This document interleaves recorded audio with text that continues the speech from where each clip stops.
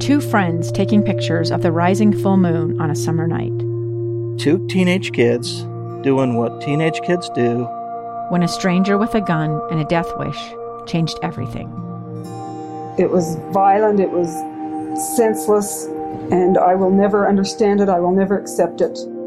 I'm Amy Donaldson, and unfortunately, we're all too familiar with stories about how violence shatters lives. But what we rarely see is how they are rebuilt. In a new podcast, The Letter, we relive tragedy, but only so we can hear the rest of the story. The struggle to reclaim lives, the realities of grief, and the possibilities of forgiveness. I believe in miracles. Sometimes I thought, there are no miracles. Yeah, there are, and this is a big one. Follow The Letter at theletterpodcast.com or wherever you get your podcasts. It's time to get outside. This is KSL Outdoors. Brought to you by Bear River Lodge. 2 hours of stories and information on hunting, fishing, and high adventure. KSL Outdoors with Tim Hughes on KSL News Radio 102.7 FM and 1160 AM. Good morning and welcome to a brand new day. It is a pleasure, as it always is on a Saturday morning, to have you taking a little time to spend with us. Just a reminder that we're recording this program prior to its airing here this morning, but this week we're doing it on a Friday rather than on Thursday, and we'll explain that here in just a minute. The last of the 70s, as I look out the window here at Broadcast House in downtown Salt Lake City, there is a big change coming in the weather that's going to put some smile on the faces of skiers, and I know one, Mike Navadomskis, that will also be excited about this. But I want to bring Russ Smith into the conversation from Sky Call up at the Sugar House compound up there. Good morning. Good morning. Yeah. It was a great day yesterday. Yeah, so that's why we did not record on Thursday. We actually recorded a couple of segments with the National Ability Center, but this is something you and I have been doing for a number of years now. They have their annual Salute to Our Heroes luncheon, which is always inspiring to us and to all those that are in attendance, where you get to hear some of the stories of military veterans that have benefited from the many programs at the NAC up there in Park City. Right. But a couple of weeks ago, we had Caitlin on with us to tell us about this event and get a little pre-promotion for it for people that wanted to attend. And I said, man, if we could get just a few minutes with the keynote speaker, we'd really love to do that. And she says, I might be able to make that happen because he's my dad. We're talking about retired General Dempsey, Martin Dempsey, who was the 18th chairman of the Joint Chiefs of Staff. And what a great moment just to be able to sit with him for a few minutes in a beautiful setting, by the way. Yeah, and that was a big deal about yesterday. This is the first actually up at their site in Park City. Yeah. And that was especially nice to be up there. Yeah. We're going to share that conversation with the General coming up in our final half hour, and then we also talk with Tracy Meyer, who has been with NAC for a couple of decades now, a little over 20 years, and we'll remind everybody about the great programs they have. So look forward to that in the last half hour. Mike Navadomskis, our meteorologist here at KSL, Matt, this morning was telling us there could be 18 inches at Alta from the storm that's coming our way. Yeah, that's not surprising. I kind of expected that much. My issue is this cannot happen during the day Saturday because I am on the lake with my students. Oh, no. Right? And so, last night, I watched very closely the weather always, but they said it was going to come in at 2. And if we could get from 8 to 2 on the lake, I think we'll be fine. But if it comes in at noon, it's going to destroy what we do. Yeah, because you'll have, well, I don't know, you got newbies in float tubes?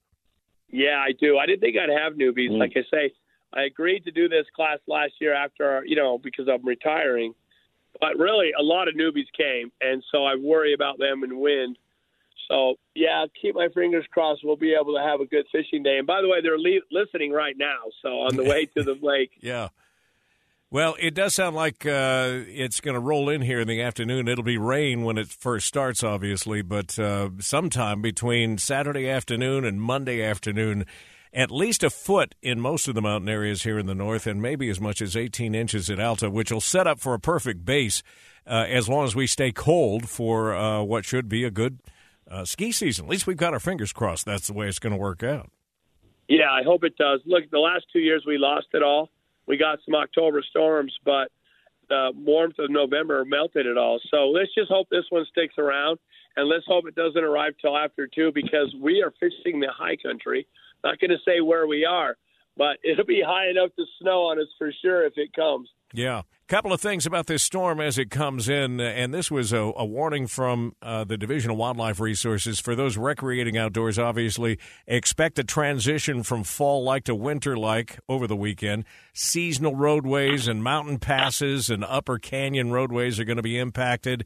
Snow accumulations we've already talked about, from 5,000 to 7,000 feet even possible. Significant rainfall, expect below the snow level for northern and central Utah, and much colder air, obviously. And you know what this all coincides with this weekend, guys? Opening day of the general season today, which I've had a lot of hunters tell me that the weather actually gets the animals up and moving around. So as long as you're prepared for the conditions that are coming up, then it may actually help hunters out there this weekend. We've got a little something special we're going to share with deer hunters as we wrap up this first segment, which I'm anxious to share. Here's what else is coming up on the show. Speaking of deer, this is the time of year for a couple of reasons. First of all, the bucks out there are, in the rut, and they're looking for some mates, and they wander around a little bit more than they otherwise would. Plus, we're getting darker earlier in the afternoon. It tends to be a double whammy when it comes to accidents and, in some cases, real tragedies on our roads with wildlife interacting with drivers. We're going to be talking about that coming up after the top of the next hour with the Division of Wildlife Resources. So we'll look forward to sharing that with you. Also going to go road tripping with Bob and Mark, roadtrippingwithbobandmark.com. Bob is back from an extended 2-week trip down Highway 66, Route 66.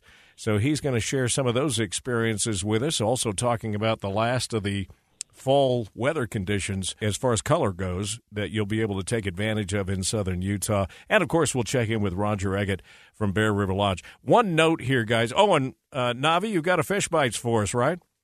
Absolutely. While you sit there tying flies, right? Yeah, it's my lunch break here at the high school, and so I have this on my desk so I can get this done because of tomorrow. Of course, students come in, they go, "What is that?"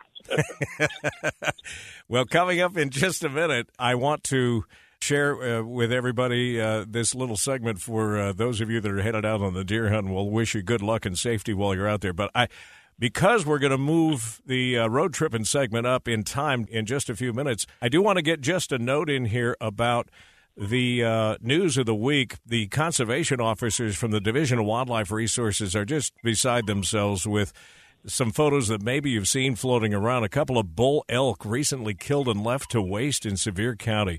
One of the worst cases of poaching they've had in some time.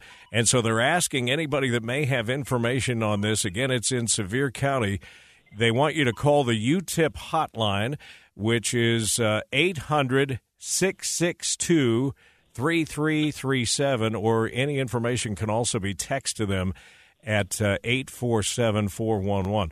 Russ, you dropped off there for a minute. You back with us? I'm back, yeah. All right, cool. Anyway, we look forward to sharing that with you. I just wanted you to be here for this as we start to wind down this first segment of the show today. It's a song I ran across from Red Akins and Dallas Davidson. It's called Opening Day, and this one's for our deer hunters as they head out. Leaves are turning, there's a chill in the air. Campfires are burning, we're gathered round in chairs.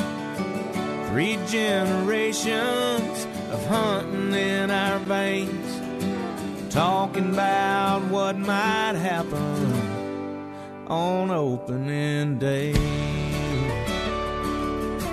Where the man's calling for southwest winds, gonna have to change my plans. Guess I won't be hunting the power line, I'm moving to the boat seat stand. Sighted in my rifle and she sure is shooting straight, but I'll meet up with the jitters, y'all. It's opening day. I've been working all summer and it's sure been hot. Tractor tore up, but I planted my plot. Deer trail running through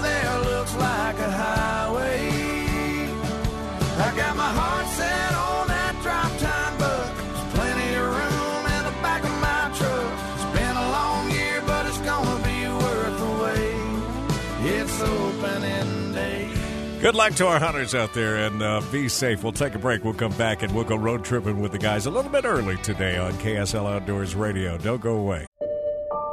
I'm Dave Cawley, investigative journalist and host of the podcast Cold. Don't miss Cold's new Season 3, where I look into the unsolved disappearance of Cherie Warren, a woman last seen leaving her job at a Salt Lake City office in 1985. Police cast suspicion on Cherie's estranged husband and boyfriend, but never made any arrests or recovered Cherie's remains. Find Cold Season 3, The Search for Cherie, anywhere you get your podcasts. We're going to go road tripping just a little bit early today because the boys are standing by. Bob Grove, Mark Wade, here we go. On the road again. Just can't wait to get on the road again. Mark Wade, I'm actually surprised we got got Bob to come back. He's been gone for a good long time. Yeah, we had to tempt him with getting his own bed for the first time in the last few months. Yeah. Nice that you could take Susan with you, because this was an extended road trip, wasn't it, Bob? It was. It was one of our longer tours. It was a couple of weeks, and I had been gone quite a bit with Mark on photo gigs prior to that, so I haven't had a lot of time at home. And I'm pretty much a homebody when I am home. So this got you out of the doghouse, is what you're saying? Yeah, Susan got to eat at nice restaurants every day and go gift shopping. But I tell you, I think I made just enough on the tour to pay for all her gift shopping. There you go. If you break even on a road trip, that is a good day. I know exactly what you're saying. All right. Part of your road trip and part of our reason for getting together today for a little road tripping segment is to talk about what's left of fall color. And before we started, you were both telling me that your color at the south end of the state actually lasts a little longer than it does here in the north, because it's starting to wane a little up here. Tell me about Canaroville. Well, I was just I don't stay put very long. I just said I was a homebody, but this past week, Susan and I went up Canaroville Creek, up the Canaroville Falls. A lot of people have heard about this. Canaroville is just a few miles south of Cedar City, almost directly across from New Harmony. And it's got a really popular trail there, and that goes to some beautiful waterfalls and slot canyons. So we went up that. It's a permit-only trail. It used to be open to anyone who wanted to go, but became so popular over the years that it became very congested inside this canyon. And so a few years ago, they decided to permit it. And so now they allow 150 people a day. And when they have that full allotment of 150 people, it never feels crowded like it did. And the day we went, I know they didn't have 150 people. They had more permits. And so those out there who are hearing this, who have always wanted to go and see Canaroville Creek, Canaroville Falls, you may want to put in for permits right now, because I think you'll get in. But it's beautiful. It's a slot. There are sections of the slot canyon that resemble the Narrows. There's a creek running through it. But I think the real famous part of it is about the slot canyon itself is only about a half mile to 3/4 of a mile long. But there's a section in it that has a waterfall with a ladder that goes up to the next shelf above it. And that's the one that's the area that's the most photographed. And there are a couple little scrambles in it. Small kids, you'd probably have to carry them up. And so, little children probably aren't ideal for this. But we've taken ours. In fact, we've had an infant with us when we've gone up before. So I wouldn't say that it's not family friendly. I'd say, go for it. Children 3 and under go free. But if you're over that age, it's $12 per person. Yeah. So the falls are still flowing right now? Water's okay? Yeah, it's a little low because this time of year, the water is going to be a little lower. We were in mostly ankle-deep water for the most part, where the waterfalls are. There are several waterfalls, and, of course, there are pools at the bottom of the waterfalls. But generally speaking, we weren't ever in water much above our ankles. Yeah. We had water boots on, kind of like you see in the Narrows, with neoprene socks, which I do recommend. The water is very cold right now. Yeah. I do recommend neoprene socks to put inside your boots. Mark, tell me about Taylor Creek, and that's in Zion, right? Well, it is. Zion is about 30 miles in length, and it stretches all the way from the Springdale on the east and even further east there. It comes west to I-15, just below Canaroville that Bob's been talking about. And so you can go into the Kolob section. We call it the fingers section. If you hold your hand up in front of your face and look at the gaps between your fingers, you've got these canyons that are just like that. And your Taylor Creek is one of those canyons. There's a north and a middle fork that you can get into quite easily. Bob and I love both of those places this time of year for the photography in there. The leaves are falling. There's all kinds of different trees in there that are all changing color. There's also a great short hike.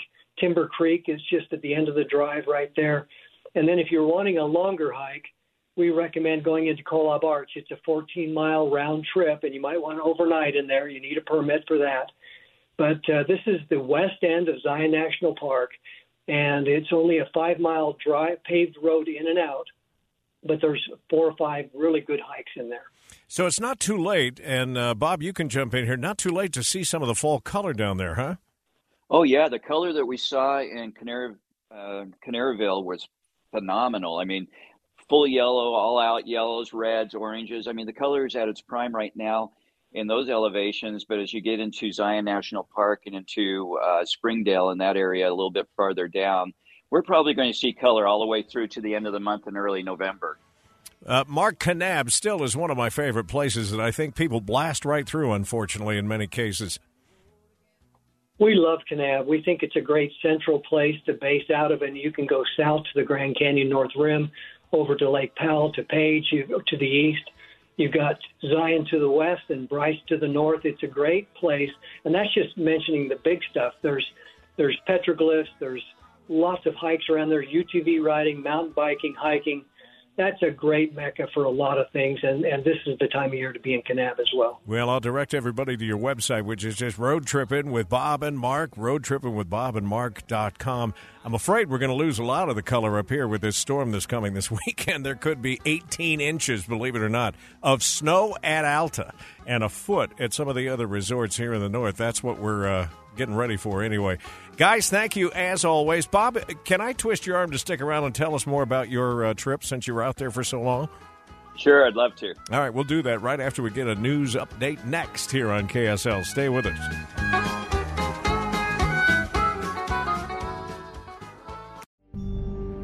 A gun in the face. Then all of a sudden they all kind of lined up. They pointed their guns at me. And this is the point where I thought, I'm going to die today. Started 2 years of horror for an American in Venezuela. They said, you need to give us your phone and get ready because you're coming with us. I'm Becky Bruce, and I spent a year researching and piecing together Josh and Tammy Holt's story about their ordeal in a notorious prison. That's when everything started to turn bad. We had another pound on the door. Boom, boom, boom. And there was the police once again. You can binge all of the episodes of Hope in Darkness on KSLPodcasts.com or wherever you get your podcasts.